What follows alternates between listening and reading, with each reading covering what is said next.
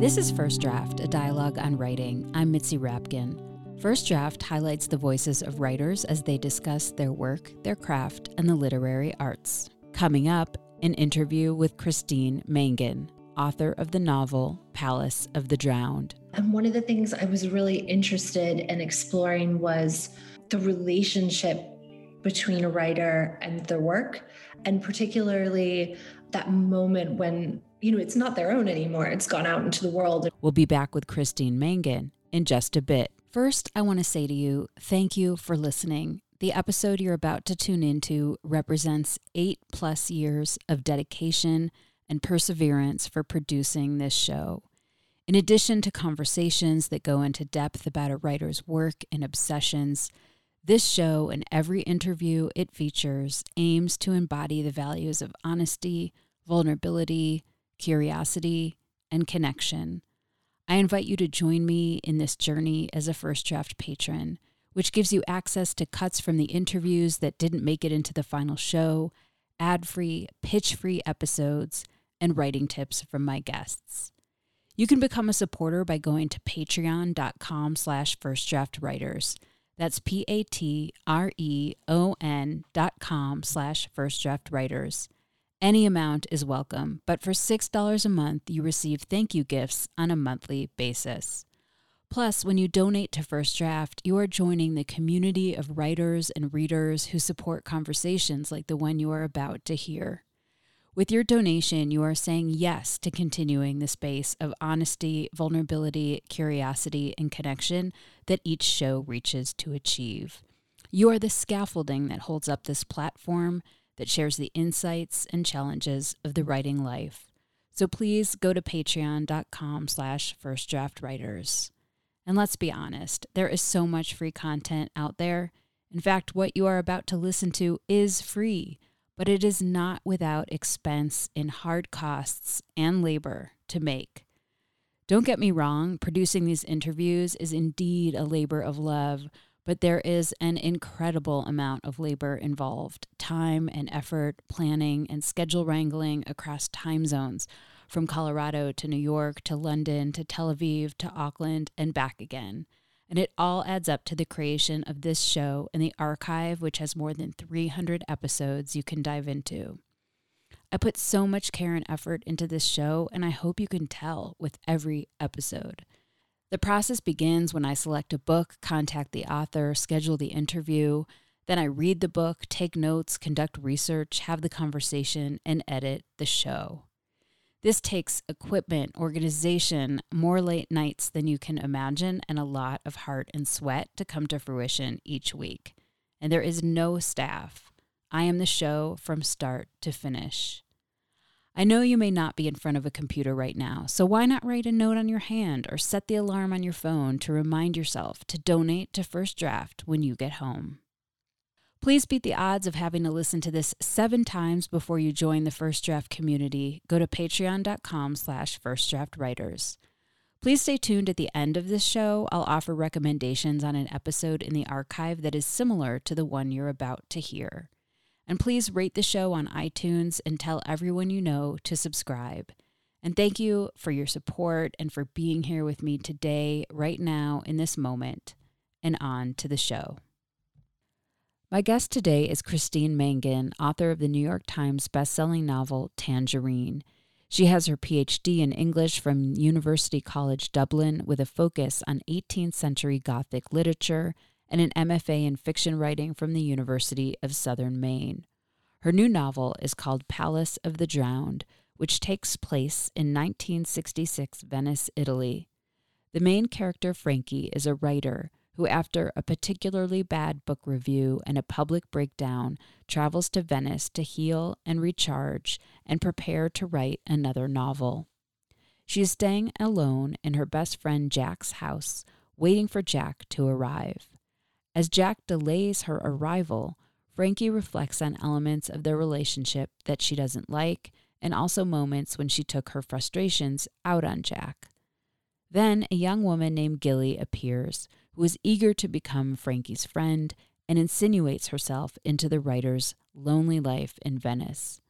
But there is some sort of evil brewing beneath Gilly's playful facade, and Frankie must question what is true and what is not in her own life and the relationships she's forged with Gilly and Jack. The more Frankie probes, the more lies come to the surface about Gilly. And then a rainstorm turns into a catastrophic and now historic flood in Venice. We began the interview with Christine Mangan sharing the appeal of the thriller genre. When I look back, growing up, those were kind of the stories that I think I was drawn to most. I was a huge fan of Louisa May Alcott, not Little Women, but all her Gothic tales. And I really, really loved those. And I think that kind of started me on that path of reading that kind of literature. I think I really enjoyed the fact that there's so many different layers, I feel like, in Gothic. If you want to just read kind of that surface story, you can do that. And it's great. It's fun, it's exciting, it's thrilling.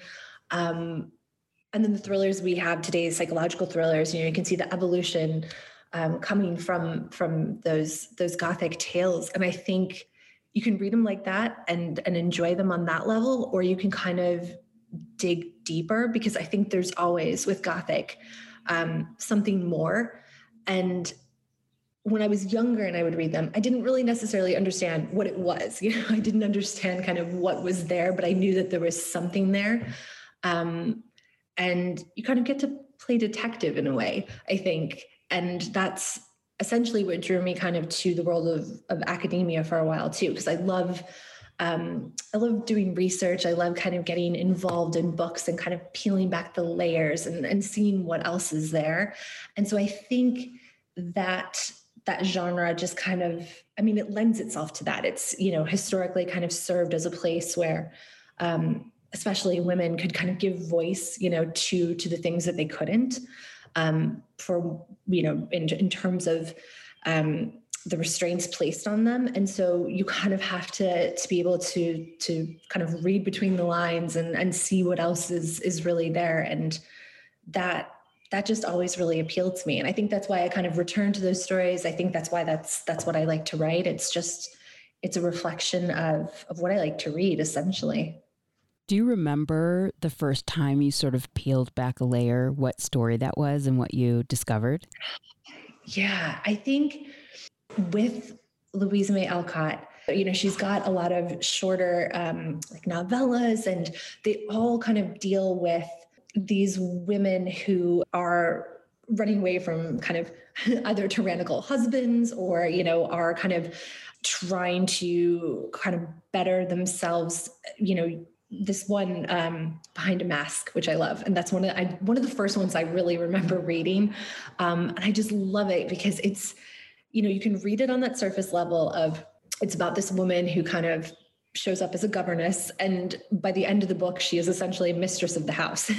But, she essentially kind of portrays these different roles that are expected of her, and she kind of uses that to her advantage. And so it's about agency, it's about performance, and how she kind of navigates this world in a way that she's able to kind of better herself. And there was something just so intriguing about that, and I kind of continually go back to those type of stories. So Palace of the Drowned takes place in 1966 in Venice, Italy, and your main character is named Frankie, and she is a writer who had much acclaim in her first book, and she is from London, but her subsequent books they just haven't been of the same caliber and passion as her first book. And she has a bad review. The bad review sends her over the edge a little bit. And she has a public breakdown in London, and ends up going to Venice to sort of recuperate after spending some time getting help in England. And when she's there, she meets this young woman named Gilly. And Gilly turns out to be like a super fan, like an obsessed fan who weasels her way into her life. And they have It's kind of a fraught relationship. Like Frankie's always questioning Gilly and what her motives are. And she uncovers lie after lie about why Gilly is there and how they relate. And it turns out Gilly wants her to read her manuscript. And so you have that sort of mystery and tension going on. And then at the same time, she's staying in her best friend who's named Jack's house in Venice, her family house. And she hears noises and there's some mysteries going on. And it's also, 1966 for a female in Italy. There's a great flood that goes on. So there's all this sort of tension about some of the mysteries between her and Gilly and what's going on in Venice, and tensions between her relationship with Jack because of the breakdown she had, and because Jack has always supported her, but Jack also has a husband and Frankie's kind of jealous of that relationship. So that is kind of all of the action and going on in the plot. So what were you thinking about when you started writing this, about maybe character or setting or what you wanted to be at the center question of this story? It all started with Frankie, with this novel. I kind of had a very clear idea of who she was as a character and what I wanted to do with her, essentially. And one of the things I was really interested in exploring was the relationship between a writer and their work, and particularly that moment when, it's not their own anymore. It's gone out into the world, and whether, you've got the process of the editor and kind of all these different voices helping to shape what this final thing is going to be. And then, of course, it going out into the world and being kind of consumed by readers, by reviewers, and kind of what that means and how that kind of influences a writer and what they go through. And obviously it's something for Frankie that going through this last novel is a bit more fraught, because she's had this terrible review and it's affected her greatly. And I just thought that was kind of an interesting thing to look at in kind of my academic work. That was something that kind of came up quite a bit, the relationship between writers and the reviewers. And because it's just something that's always been there. And this idea of, how that influences what you write and kind of always being kind of in, the back of your mind. And I was just really kind of intrigued by that. And then also, I'm trying to think of how to say this without giving away too much of what happens, but just the idea also of future generations, because Frankie kind of thinks about this later on, of the idea of people coming to your work, kind of long past when she's still alive, and taking your book off the shelf and looking at it and trying to kind of almost piece together your life through fiction. I think that's really kind of an interesting idea too. In academia, a lot of people don't like that idea, trying to kind of piece together an author's life based on what they wrote. But ultimately, it does kind of come up when you are writing about an author and their work, and you're trying to kind of figure out, well, what was this about? What was this actually trying to say? And I think that's a really interesting thing, especially when you don't necessarily agree with it, but you can't, as a writer, really say anything, because you can't tell people, no, you're wrong. That's not what I was saying. It's what they take away from it. It's what they interpret. And I think coming from a background, like a creative background and an academic background, it's interesting, because I think about that and I think about the stuff I wrote. And if these 18th century writers, could see what I wrote, if they would just be like, what in the world is she talking about? This is not, what I created. This is not what I wrote about at all. And so I just wanted to look at that kind of what happens when the book is no longer your own, I guess. It just takes on its own life, and how the writer reacts to that. How was that experience for you in your last book, and did that influence how you wrote this one? So I try to avoid that as much as possible. I don't want to see anything. Like, I don't want to see any reviews whatsoever, good or bad. Don't even want to know that they exist. It definitely is something that I try to avoid. In the book, Frankie loves it. She wants to see like every little thing that someone has written. She wants to kind of talk to them and argue with them, and that is definitely not something that I could ever do or would want to do. I did have some sent to me last time, and it was just they were not good ones. Anyway, it was just not a good experience and not a good feeling. And I definitely think it weighs, at least for me. I get very anxious about those things. I get very like upset about those things. I probably take it a little bit too personally. That's why it's kind of taken me so long to write something else and to be able to kind of willing to part with that and put it out in the world again. Because it makes you, I think, a little bit hesitant. It's a very strange feeling to have people write about something that you've written. It's just very strange. It's not something I think I will ever get used to. Is that hard to have the willpower? No, I think for me, it's really easy because I don't look at anything online. Like I just don't do anything. I think the biggest thing is letting other people know I don't want to see this because people will be like, look, it's here. I'm like, no.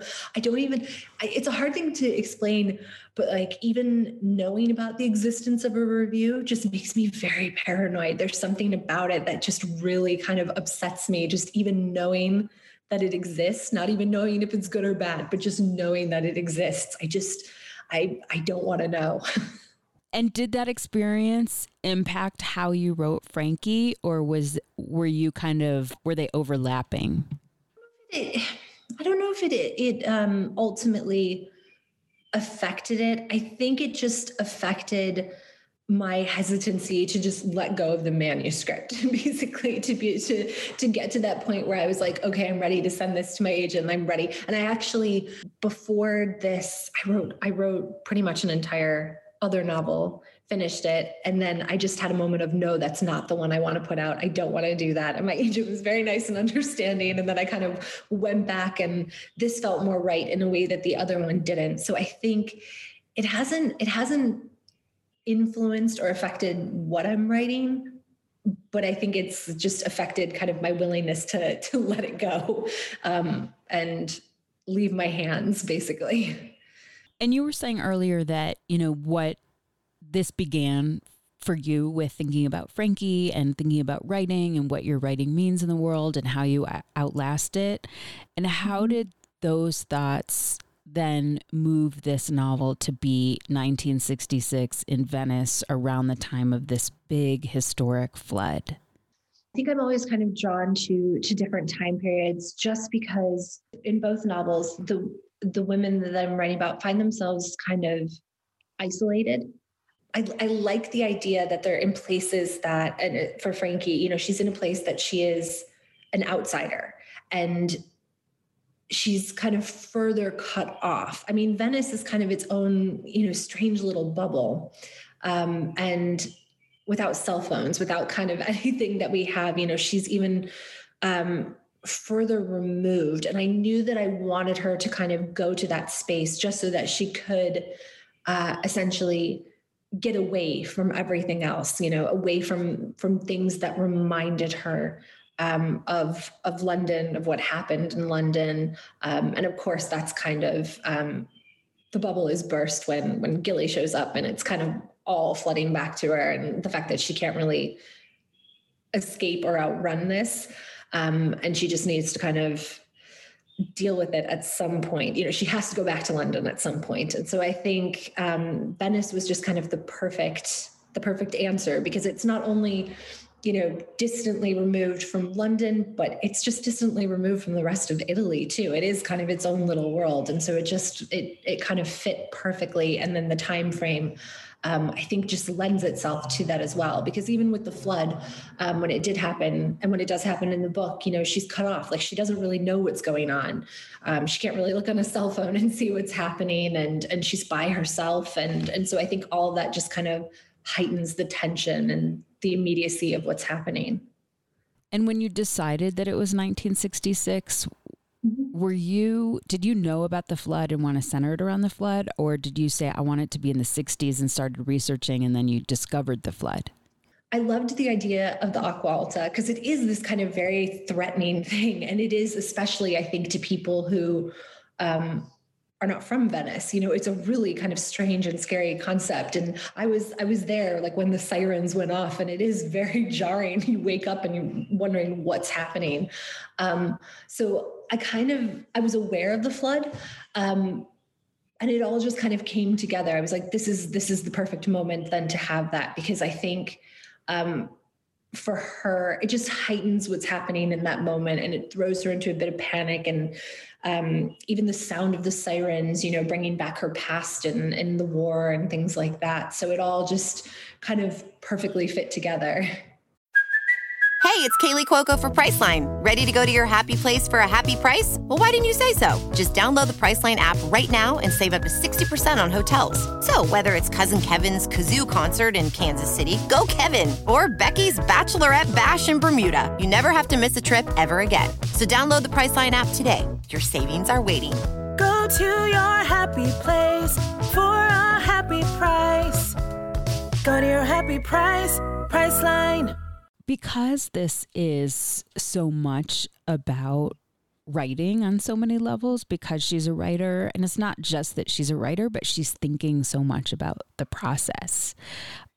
She's thinking about everything from first lines, because that comes up in the bad review, to the passion that maybe moved her first novel, and how you get that. So I wanted to ask you about First Lines, because in the review that kind of sunk her, the reviewer, who is unknown to her, she doesn't know who this person is, writes, "The first line failed to transport me." And I'm wondering, is that the job of the first line? Oh, I love first lines. I think I put a lot more weight on them maybe prior to these books. I think I still put a lot of weight on it, because when I pick up a book, that's what I look at, is the first line, and I kind of wait for it to like take me somewhere and to make me say, yes, I want to buy this book. I want to read it. I think too that when I start the actual process of writing, when I'm kind of past the notes and everything, I always seem to have the beginning and the end. Those are the only two things that don't ever really change. Like I'll revise them and things like that. But I think I do put a lot of kind of importance on that first line, and thinking about it, and just wanting to get it right. So it does essentially draw you in and make you want to continue. That's definitely what I look for when I pick up a book in a bookstore. Will you read the first line of Palace of the Drowned and tell us about how you came to it? So in the prologue, and we've got, outside the Roma Termini station, she came to an abrupt halt. I will say my first line, I still kind of consider to be chapter 1, because that's what I started with.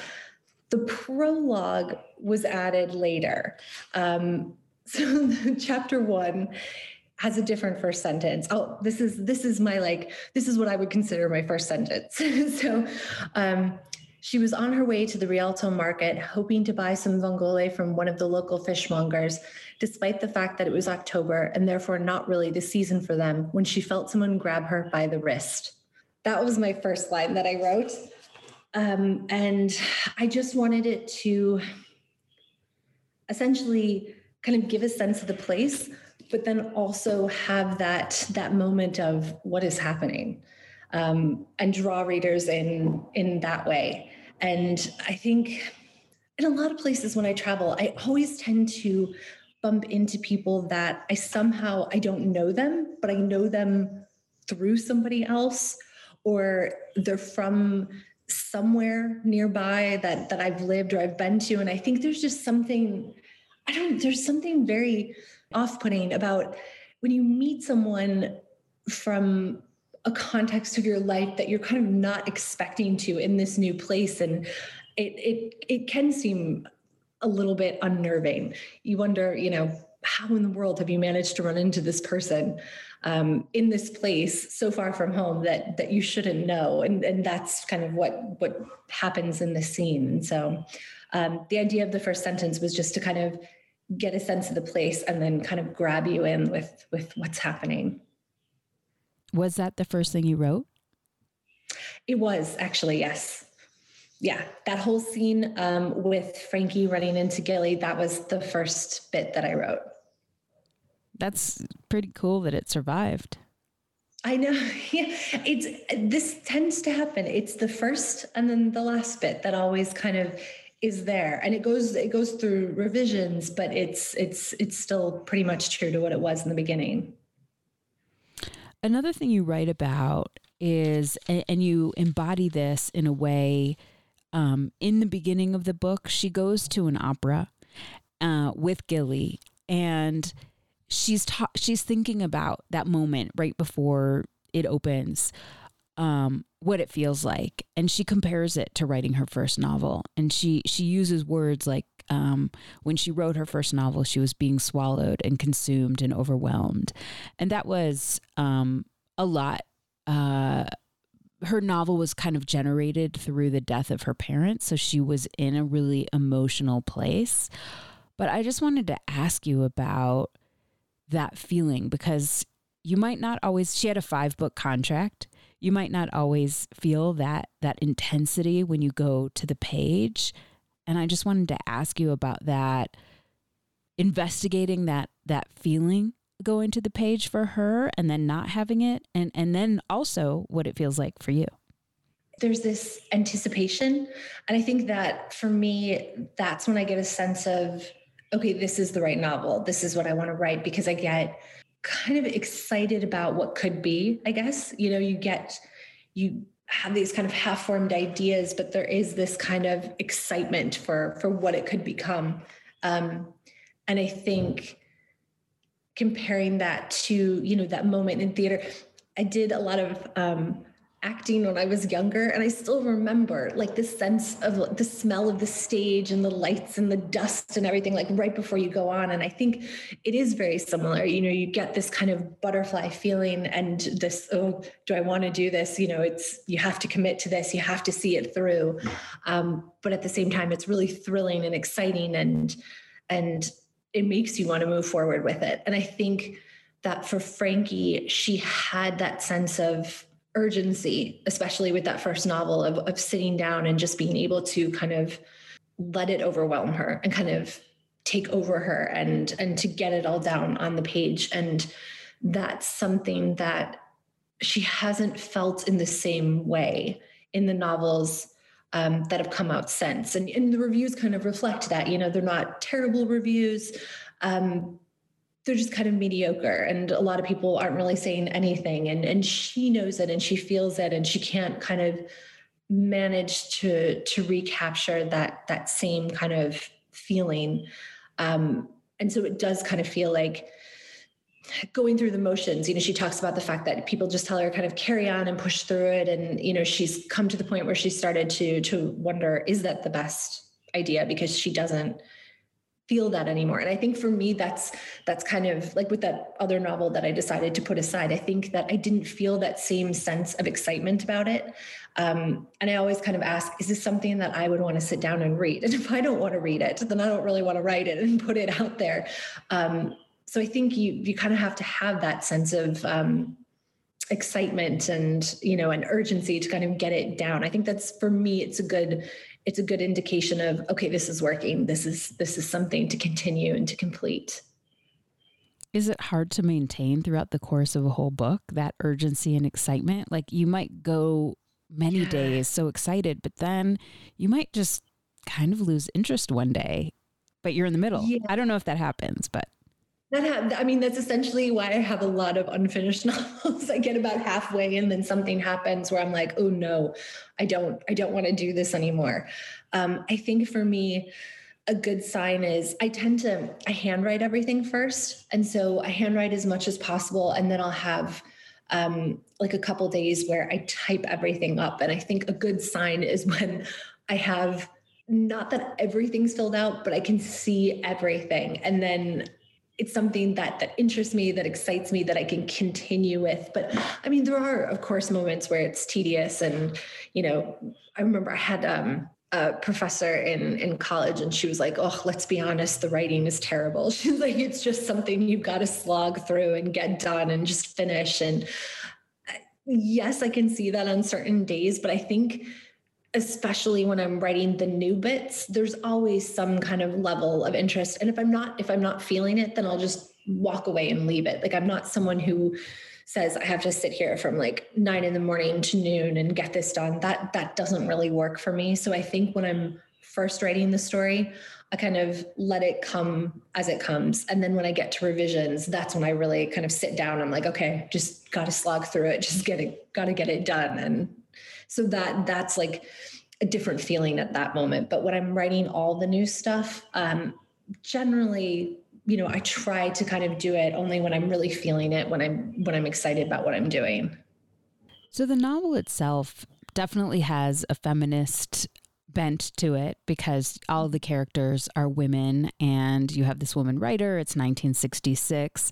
I thought it was interesting that Frankie and Jack had male sounding names. I felt like it was probably deliberate.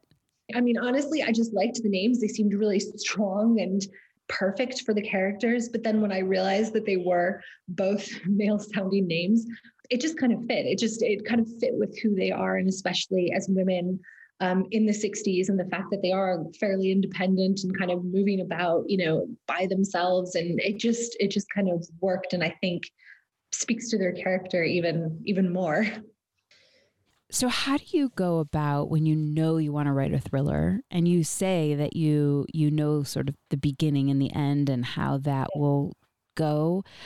And with something that's thrilling and mysterious, you have to modulate the tension and the suspense and the release of information, or even the release of information we think we know or that the characters think they know, and maybe that's not exactly what they know later. How do you balance all that? How do you craft that? I think a lot of that happens in revisions because what I originally write just sometimes doesn't work. I like things that I think ask the reader to kind of decide. And I like things that are left open-ended a little bit. I find something more intriguing about that. But I think it's a balance that I have to kind of be aware of, especially in the revision process, because I think sometimes I have a tendency to leave them too open. And then, people I have look at it will be like, well, I don't understand what's happening at all. And to me, it's so clear because it's in my head and, I know exactly what it is.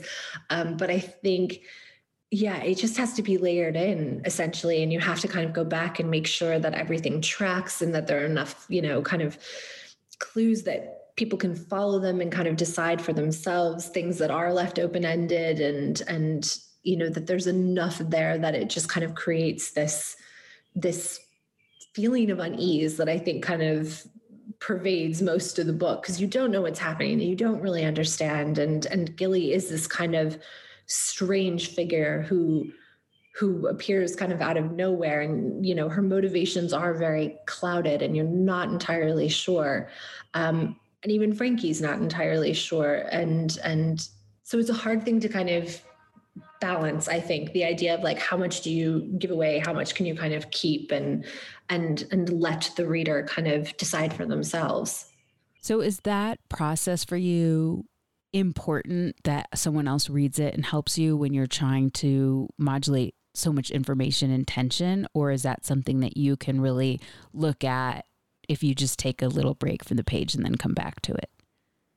I think a bit of both, but I think I get to a point where it is helpful to have somebody to look because again, it's all in my own head and I know what's happening and I can clearly see, but sometimes what I think is really obvious is not at all. And that's kind of what I always need a little bit of guidance of because there's stuff that, I'll get comments back and they'll be like, well, isn't that exactly what I already have there? Isn't that on the page? And apparently it's not. It just needs to be, I think, a little bit more clearly stated or clearly defined. I think some of the stuff that I initially do in those early drafts just turns out to be a bit too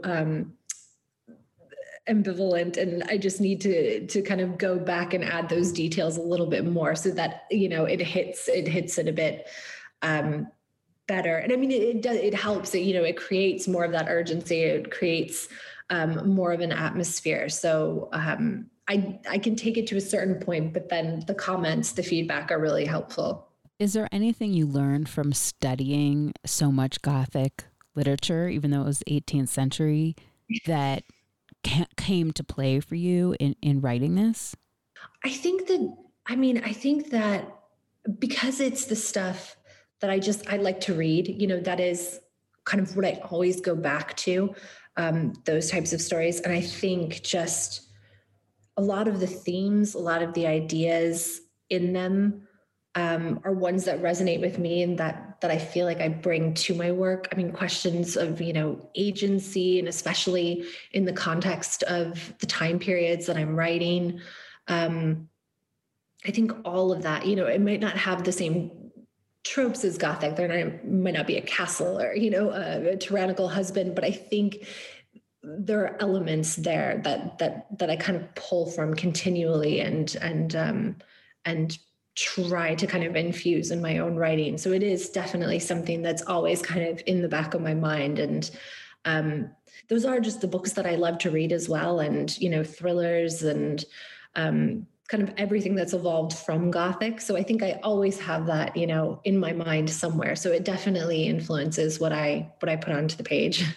You're talking about the relationship that you might have to a reader because they can help you clarify something that you didn't quite get on the page in the way that you thought.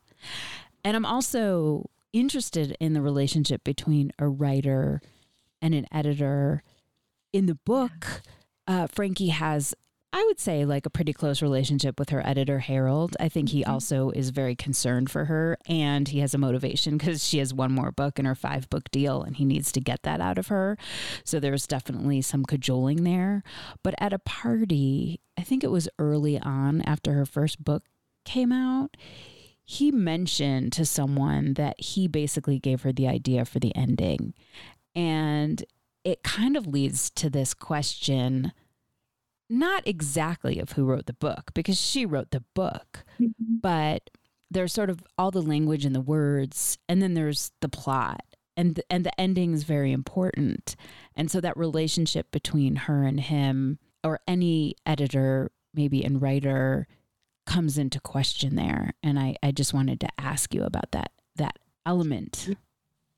I find it really interesting. It's a really interesting thing. I mean, going through the process as a writer, because, you show it to different people, you show it to your agent, your editor, the copy editor, all of these people who have suggestions, and, some of them are small, some of them are big, but even the small ones, changing of words and things like that, it all adds up to something, it all adds up to other people kind of having this influence, so that what you end up with is, it's got to be in some ways different than, what you started with. And I find that just a really interesting idea. And in my academic work, I actually looked at, and I was kind of thinking about this when I was writing Palace of the Drowned as well. I looked at a German Gothic novel, and it was basically sent over to England to be translated. And the translator basically just wrote some new parts and put them in. And he changed, because this is, when you look at it, it's not just the content he changed, but theme as well. Like there was a real thematic influence to what he put, because he kind of concentrated on completely different things. And when the original author found out and got that book, he looked at it and was like, oh, I actually really like this. And so he printed it again with those changes. And it just kind of brings up questions of authorship. Who is the author in that sense? Who do you credit as the author of this book when there's all these different voices? And I just find that it's an interesting thing, and it is an interesting process, because you get suggestions, you get, oh, what about this? And then, a piece of dialogue or, a paragraph. And well, if you take that and put that in, is that yours technically? So you do, it is kind of an interesting thing. It's yours at the end of it, and it's, something that I recognize, but I recognize the influence of everyone else who has helped essentially to make it, a better product in the end. But yeah, I find questions of authorship and just, everything relating to that really interesting. I think too, it's probably hard for people also not to have their ego come into it. So if someone is changing your dialogue a little bit, that might be minor. But if someone changes what happens to the end, and it's so much better than your own, and you write that, I'm sure there's like hurt feelings and guilt and like maybe feelings of inadequacy even after it's published. Yeah, because I mean, you spend all this time and you think, oh, this is perfect. This is, and then other people kind of, I mean, even for me going through copy edits and, suggesting when people suggest different words, and it's not because the word is wrong, they just think this sounds better. You have this moment of, well, why? Like, why do I have to do this? I'm the one who wrote this. I want to keep it this way. It's hard to be, I think, objective. And I find, you just have to kind of step away and then come back to it and not take it so personally and not get so upset over it. I think the PhD work really helped prepare me for that too. Because in some ways, I feel like I just never left the PhD, like working on it, because when I was doing that, I would submit my work to my supervisors, get the comments and feedback. And now I have my agent and my editor. It's kind of the same thing. I get the comments back. So I think I was a little bit more prepared, but I imagine that some people get quite angry and probably refuse to take suggestions or advice just for that same reason. It's kind of, a dent to the ego a bit. And did you go to Venice specifically to research this? Yeah, well, because it was interesting with this book. Like I said, it really began with Frankie.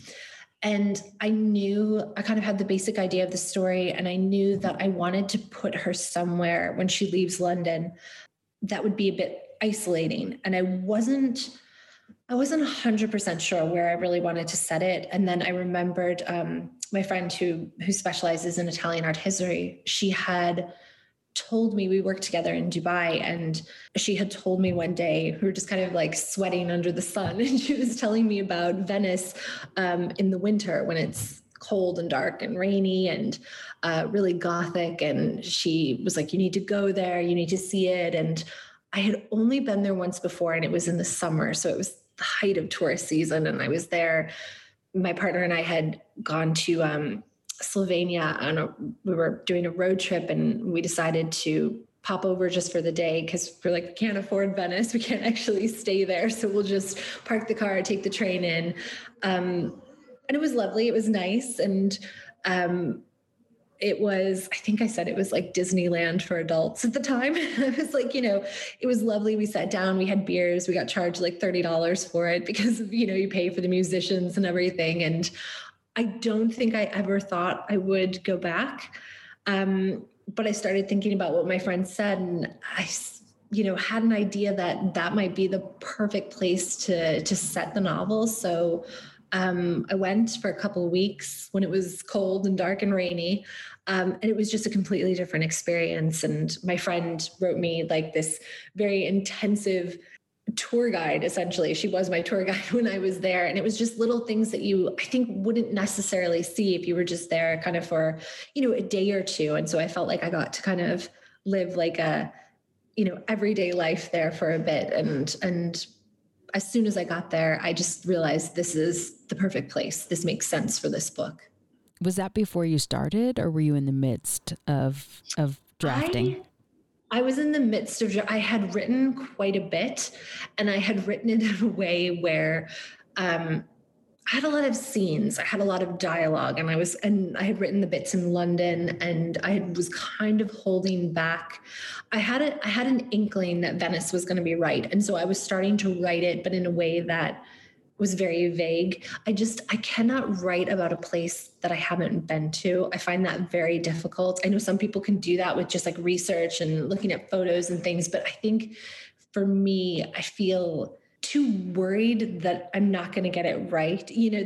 I think there's something, you have to go to these places to be able to see what it's like, or you miss certain details that I think make it a bit more authentic. And so I had a very kind of, it was a very like rough draft where it was Venice, but it wasn't Venice. And so then I went and I was able to kind of, I worked while I was there. Like I went to the library and I wrote, and all of it kind of came together then. Well, we really haven't talked about the character of Gilly, and I wouldn't want to leave the interview without doing that.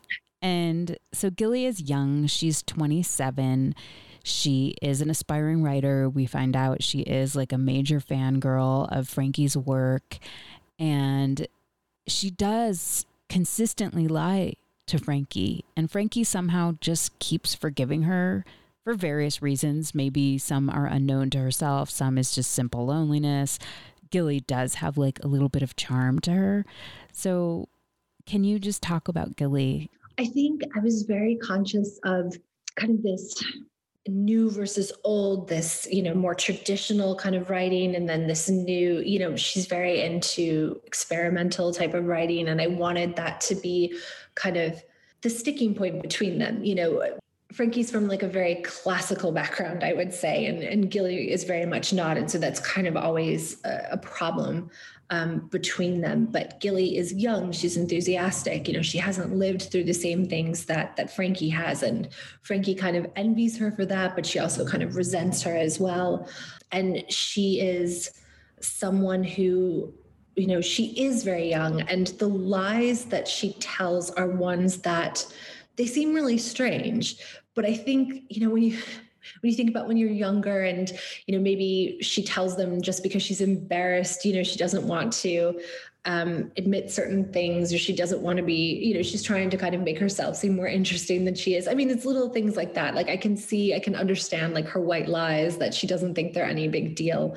But for Frankie, they just seem stranger and stranger. And, it with everything else that has happened, it really puts her on edge, because she doesn't know what this girl wants from her. And she doesn't know why she keeps coming around, essentially. She questions her motivations. And Gilly is just coming from that vantage point of youth and being enthusiastic. And Frankie is someone that she greatly admires. She is this female writer who has kind of done it on her own. And I would say all the things that Gilly admires in her, Frankie finds kind of irksome about Gilly. The differences, the fact that she kind of uses connections and, doesn't have a problem with that in terms of kind of furthering her career. And so they can't ever kind of seem to come together without there being a little bit of discord. But yeah, I just wanted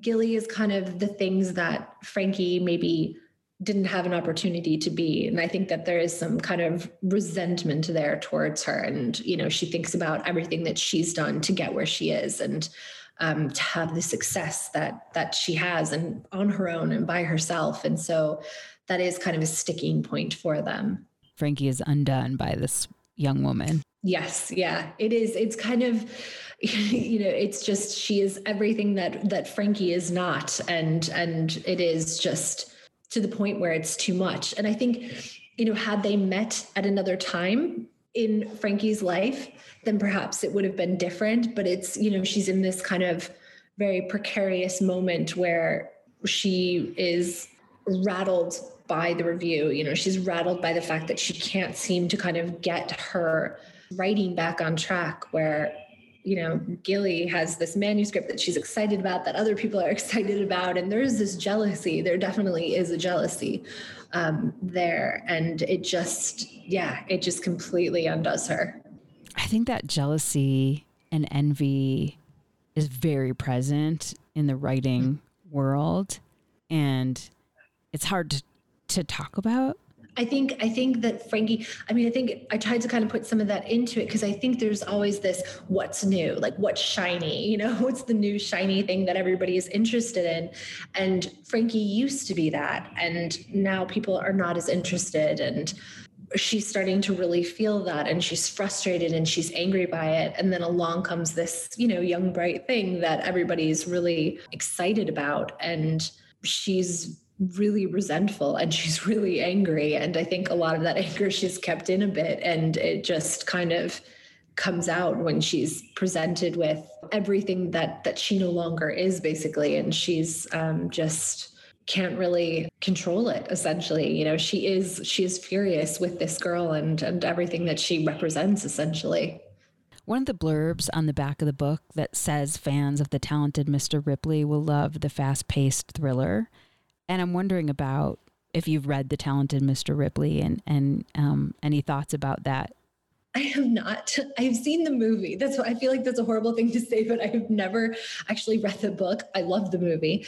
I always kind of worry about those comparisons and the fast-paced I'm not sure it's fast. I'm not sure what I write is fast paced because a lot of, I think people have found it's very slow. And when they approach it as a thriller, some people are disappointed because it's not kind of a typical, I mean, especially with Palace of the Drowned, it's not your typical thriller. It's kind of a slow, creeping sense of unease, I would say, rather than kind of a typical thriller would be. I think there's, I don't know. I'm always a little worried about that.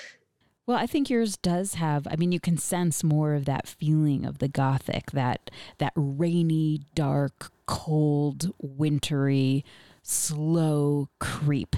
Yeah, I would say it's a slow creep rather than kind of, because I think people come to it expecting one thing and then it's not that. And I think it builds slowly. Can you read something that influenced you as a writer? I actually picked something because I know I've already spoken about it today, but from Behind a Mask, Louisa May Alcott. So this is, I mentioned before, but I mean, essentially it follows this governess who is not quite who she seems to be. And when she first arrives at this house, you know, she's young and she's beautiful and kind of everything you would expect in that typical heroine. And then she goes into her room and is by herself. This is at the end of chapter 1. And so this is when we see her by herself for the first time. Still sitting on the floor, she unbound and removed the long, abundant braids from her head, wiped the pink from her face, took out several pearly teeth, and slipping off her dress, appeared herself indeed, a haggard, worn, and moody woman of 30 at least. The metamorphosis was wonderful, but the disguise was more in the expression she assumed than in any art of costume or false adornment. Now she was alone, and her mobile features settled into their natural expression, weary, hard, bitter. She had been lovely once, happy, innocent, and tender, but nothing of all this remained to the gloomy woman who leaned there, brooding over some wrong or loss or disappointment which had darkened all her life. For an hour she sat so, sometimes playing absently with the scanty locks that hung about her face, sometimes lifting the glass to her lips as if the fiery draught warmed her cold blood, and once she half uncovered her breast to eye with a terrible glance the scar of a newly healed wound. At last she rose and crept to bed, like one worn out with weariness and mental pain. So I was just thinking about it. It was the first thing I thought of to read just because, you know, of all the books I've read, I can give a synopsis. You know, I can talk about if I liked it or not, and probably even where, you know, I might have been where I read the book, but I actually remember reading that. And I remember reading that passage, and I was really young when I read it, and just having this moment of almost like goosebumps and just being like, what is happening here? You know, it was just something so strange. And I remember just being so like spooked by it essentially. And I loved it. And I got the sense of, am I understanding this? Do I know what's actually happening? And I think that kind of set me on my love of Gothic, and, you know, just those moments of just unease when, you know, I feel like not a lot of books do that so well. And I think she does it really well. And especially in that moment, just because you've had this entire chapter of this young, innocent, you know, girl, and then you have her removing her teeth and her hair, and just, you get chills from it a little bit. Or I did the first time I read it, and I just wondered what was happening. And I think it made me want to write stuff like that. Can you read something you wrote that was tricky or hard or changed a lot from the first draft? Yeah. So in Tangerine, originally there were 3 main characters actually, instead of just the 2, Lucy and Alice. And it got to the point where everyone who read it was like, this is great. I love this character, but it takes away from the story because it's about these 2 women, and takes away from like the urgency and the immediacy of it. And so I had to go back and basically unthread him from the novel.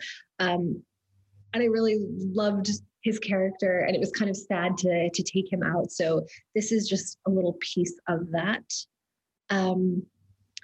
Sitting at the hotel, he would often look out at the porch, at the ocean just beyond, his gaze eventually wandering over the buildings to the right, painted a deep red, a light pink, a startlingly clear blue and yellow.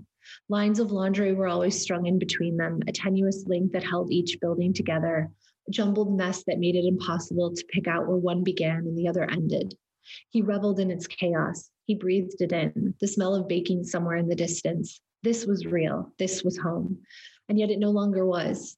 It was a peculiar realization, one that still caught in his throat every time he remembered. Things had changed. Things were changing, and he was no longer a part of it. He was stopped, stalled in the past, too old to move ahead and into the future, too stubborn, he supposed some would say.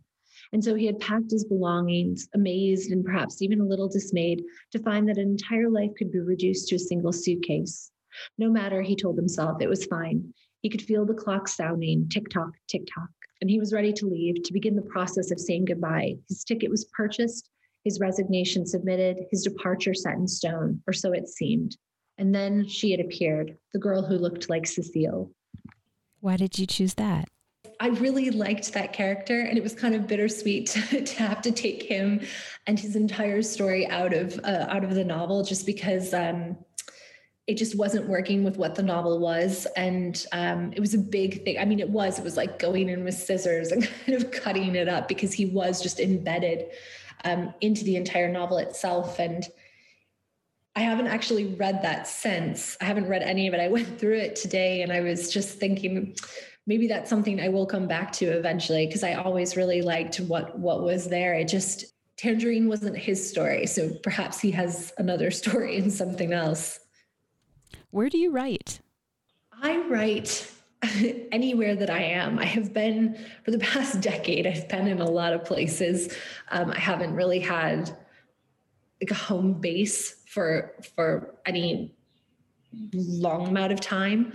And I tend to kind of just have to find places. I love to write in coffee shops. I have to say, I know a lot of people are distracted, but when I'm in the process of putting together something new, I love to write in coffee shops. I think the only time that I really do well behind a desk, in wherever it is that I'm living, is when I'm doing revisions. And then I kind of get in that mode of like from morning to night.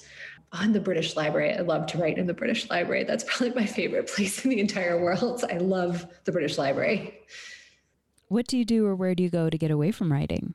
I thought about that. I don't know if I necessarily do. I feel like everywhere I go, it's always kind of somewhere in the back of my mind. Like I carry a journal with me wherever I go, because I always kind of have these thoughts and I need to write them down. And again, I don't do well with the whole sit, for a certain amount of times. I kind of try to write when it feels like the writing's coming. I think the only time where I really chain myself to a desk is when I'm in revisions, and then I'll just sit all day. And then at the end of the day, I just want to cook, put something on in the background and just kind of let my mind, go and not think too much about anything. Who do you show your work to first to get feedback?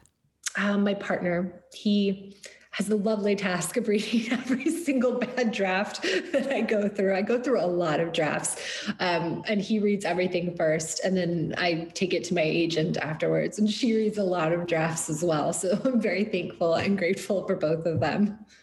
How have you dealt with rejection?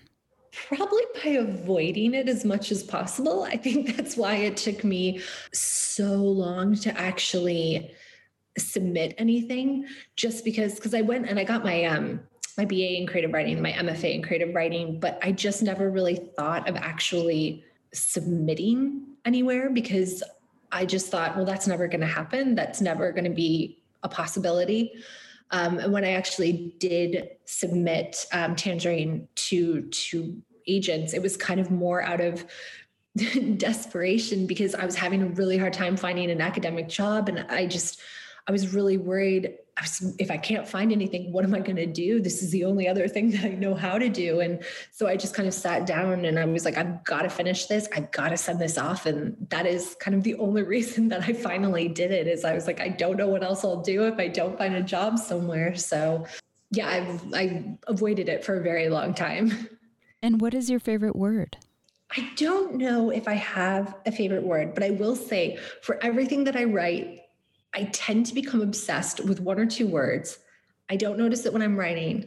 When I go in to revise, I start to think, oh, I've used that quite a bit. And oh, I've used that way too much. And so I have to go in and actually start to kind of take out everything. It kind of changes. It definitely changes. Thank you so much for your time and for this conversation. I really appreciate it.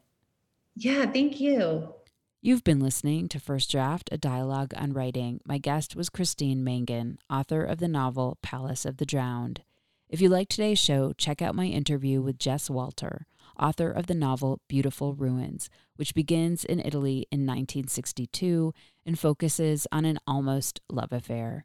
We talked about how we use narrative in our lives, mining the meaning in his work, and the heartbreak of writing. You can find that interview and the entire First Draft archive of 300 interviews at firstdraftwriters.com. You can stay tuned to First Draft on social media on Facebook, Twitter, and Instagram. Just look for First Draft ADOW. You can email me at firstdraftwriters@gmail.com anytime. Remember, there are plenty of extras for becoming a member and donating to First Draft, including access to pitch-free, ad-free content, as well as cuts from the interview that didn't make it into the final show, writing tips from my guests, and more. Join me as I reach for honesty, vulnerability, connection, curiosity, and insights on craft with each episode. I can't tell you enough how much each and every single dollar counts in keeping this show alive. The first tier of support is just $6 a month, so please go to patreon.com/firstdraftwriters. Coming up in the next few months on First Draft, interviews with Kevin McElvoy, Jennifer Steinorth, Grant Faulkner, and Ben Winters. I want to send out a huge thank you to my patrons for making this interview happen. Your support makes First Draft, a dialogue on writing, a reality every week. Please stay healthy and safe. The theme music for First Draft was produced and performed by Murph Mahaffey. I'm your host and producer, Mitzi Rapkin. Thank you for listening.